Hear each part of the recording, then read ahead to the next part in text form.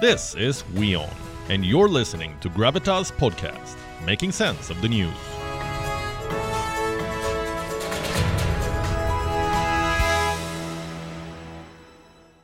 And from the Kingdom of Saudi Arabia, we turn to its arch-rival, the Islamic Republic of Iran. The fire of dissent is spreading there, so much so that it has also engulfed Khamenei's own family. The sister of Iran's supreme leader is up in arms against his regime's policies. She has slammed Khamenei's quote-unquote despotic rule and has thrown her support behind the ongoing protests. Who exactly is she? Her name is Badri Hosseini Khamenei. We told you about her yesterday, how she has slammed the Iranian regime and penned a scathing public letter. 24 hours on, that letter is going viral. It has turned into a big flashpoint of this anti-government movement. But despite this, the regime's crackdown has only intensified. We'll get there in a bit. First, I want to talk about the person behind this letter, Badri Hosseini Khamenei. She is one of Khamenei's 4 sisters and the widow of dissident cleric Ali Tehrani. For the unversed, Tehrani was a famous theologian in Iran who opposed the way the regime functioned. So much so that he fled Iran in 1984. Badri Hosseini joined him and they both relocated to Iraq. From there, they preached against the Islamic Republic and the cruelties that it inflicts on the Iranian people. And then in 1995, Badri Hosseini returned to Iran, but to this day, she remains estranged from her brother, so do her children. In fact, just a few days back, her daughter, Farideh Moraddakhani, triggered a firestorm in the country when she released a video of herself calling the dispensation in Iran a quote-unquote murderous and child-killing regime. And now her mother has penned a letter slamming the tyranny of her brother's rule. Now the question is, have these developments changed anything? Has Khamenei's family been able to change his mind? And the answer is no. Have a look at this headline. Iran has executed the first prisoner who was convicted for an alleged crime in the ongoing nationwide protests. His name was Mohsen Shakari, a 23-year-old Iranian citizen. And what crime did he commit? Well, that depends on who you ask. The activists say Mohsen's only crime was protesting for his rights. But the regime says he apparently blocked a street in Iran and tried attacking a security official. And that's not all.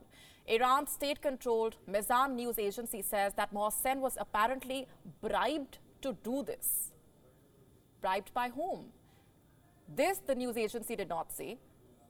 In any case, Mohsen was charged with waging a war against God, a crime that's punishable by death under Iran's Islamic Sharia law. Now, here's the thing. For the last 3 months, Iran has put many protesters behind bars for similar reasons, but it hasn't provided any evidence. So there is reason to believe that the charges could be framed and that such cruel punishments could be aimed at driving fear in the hearts and minds of the protesters. Whatever be the motivation, this incident also highlights Iran's affinity towards executions. Mohsen Shakari may be the first protester to have been executed, but he joins a long list of people who have been hanged to death for the smallest of crimes. You see, the country has long been and remains a leading executioner. In fact, it executes more people per capita than any other country. Child offenders, religious dissidents, drug consumers, homosexuals, if caught and found guilty, they all meet the same fate. They are all put to death. Let me show you some numbers now. In 2018, Iran carried out 253 executions. In 2019, it executed 225 people. In 2020, 267 people were executed. And last year, the figure jumped to an all-time high. At least 333 people were put to death. And this marks a 25% surge in the executions.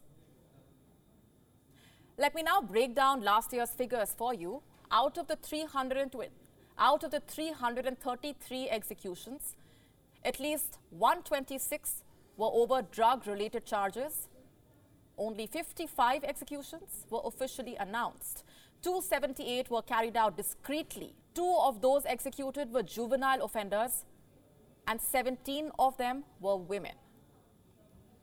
And I want to highlight 2 cases here. The case of Zehra Ismaili and Mariam Karimi. They both were executed by Iran last year. And do you know what their crime was? Murdering their abusive husbands.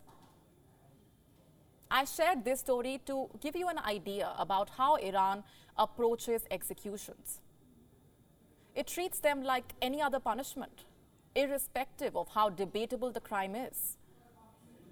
Mohsen Shakari is just the latest victim of this very approach. And there is no saying if he will be the last. Last we checked, a total of 18,000 protesters have been put behind bars in Iran, 18,000 of them, and that's a huge number. And most of the people in jail face similar charges as Mohsen Shakari. That is, attacking a security official.